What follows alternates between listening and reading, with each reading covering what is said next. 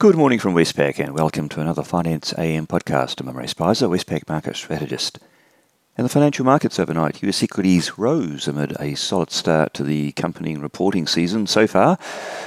The S&P 500 is up 1.6% on the day. Bond yields rose further to three-year highs, added the US dollar to a two-year high, while commodities fell on growth concerns. In the currency markets, the US dollar index is up 0.2% on the day and is at the highest level since March 2020. Over the last few months, it's really been driven by expectations that the Fed will need to play catch-up and tighten considerably, so pushing those US interest rates higher and that yield differential providing an advantage to the US dollar, at least for now. And the Aussie dollar was resilient despite those lower commodity prices, ranging between 73.50 and 74.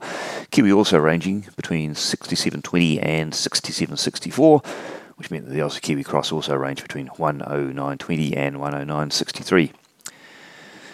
In interest rates, the US two-year Treasury yield rose from 2.44 to 2.59%, and the 10-year yield rose from 2.84 to 2.93%, which is a high since December 2018. Markets remain fully priced for a 50 basis point hike at the May meeting, but markets also looking beyond that to indications that the Fed could end up tightening quite a bit. And in Australian interest rate markets, the three-year government bond yield via the futures rose from 2.65 to 2.7, the 10-year up from 3.1 to 3.17%, really just following those US moves.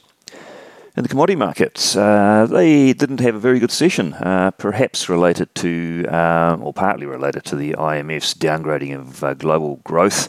But of course, commodity markets have been keeping an eye on this central bank tightening and other things like the Ukraine war, China's slow growth and the zero COVID policy. All of those things really have potential to weigh on commodities. Well, they certainly weighed last night. Brent crude oil fell 5.3% to $107. Natural gas down 8.5%, copper down 2%, gold even down 1.6%, and iron ore down 2.7% to $150. And we had a bi-monthly GTT dairy auction, which resulted in an overall price rise of 3.6%, with whole milk powder, which is the key commodity for New Zealand, falling 4.4%, quite a bit weaker than expected. We'd penciled in a 2% fall. That GTT dairy result probably reflects China's growth concerns more than anything else. Just a bit more on that IMF downgrading of growth projections for the year. They noted that the outlook's worsened significantly following the Russian invasion of Ukraine and subsequent sanctions, and also that rising inflation is forcing central bank normalisation, which will further weigh on growth. Also cited China's zero COVID stance. So for 2022, growth, GDP-wise, it's now seen as 3.6%. That's down from 4.4%, which they had penciled in January. And for the following year, 2023, has been lowered just slightly from 3.8 to 3.6%. Now, on the day, what's out on the calendar that could be market moving? Not a great deal, I'd have to say.